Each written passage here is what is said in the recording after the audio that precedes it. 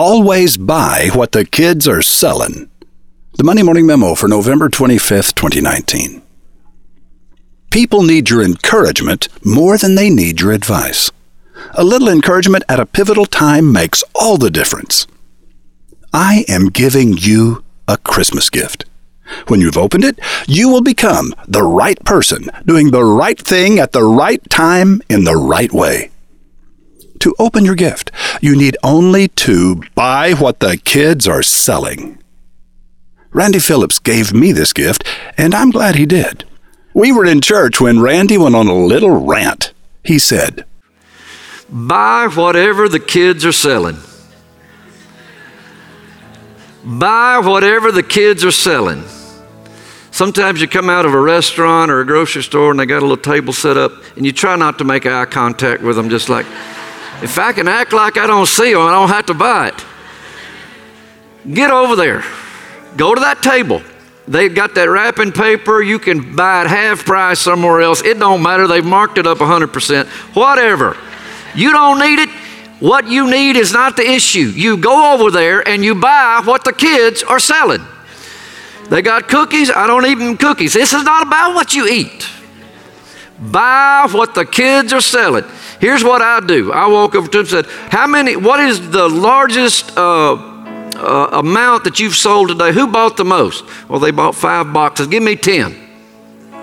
I want 10 boxes. Denise said, what are you going to do with 10 boxes of cookies? I don't know. Don't worry about that. The look on their face when you are building confidence in a kid across from the table, that this is how commerce works.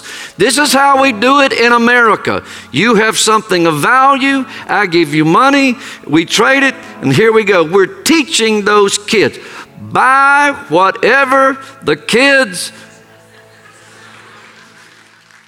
Encouragement speaks loudest when it is followed by action, your action. Always buy what the kids are selling. Give a child the gift of encouragement and hope.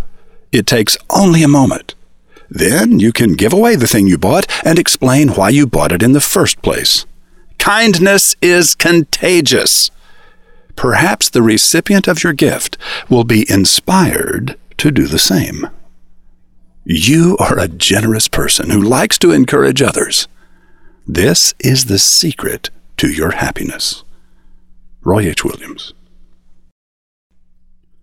Karen Wickery, a self-described introvert, became senior global communicator at a company with 500 employees.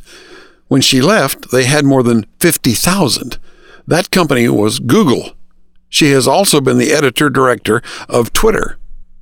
Karen Wickery is the Uber networker.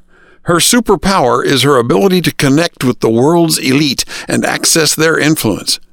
When your roving reporter Rothbart asked Karen if she could teach him and you how to build similar business networks filled with important connections, she said, "Sure, no problem." She's waiting for you right now at MondayMorningRadio.com.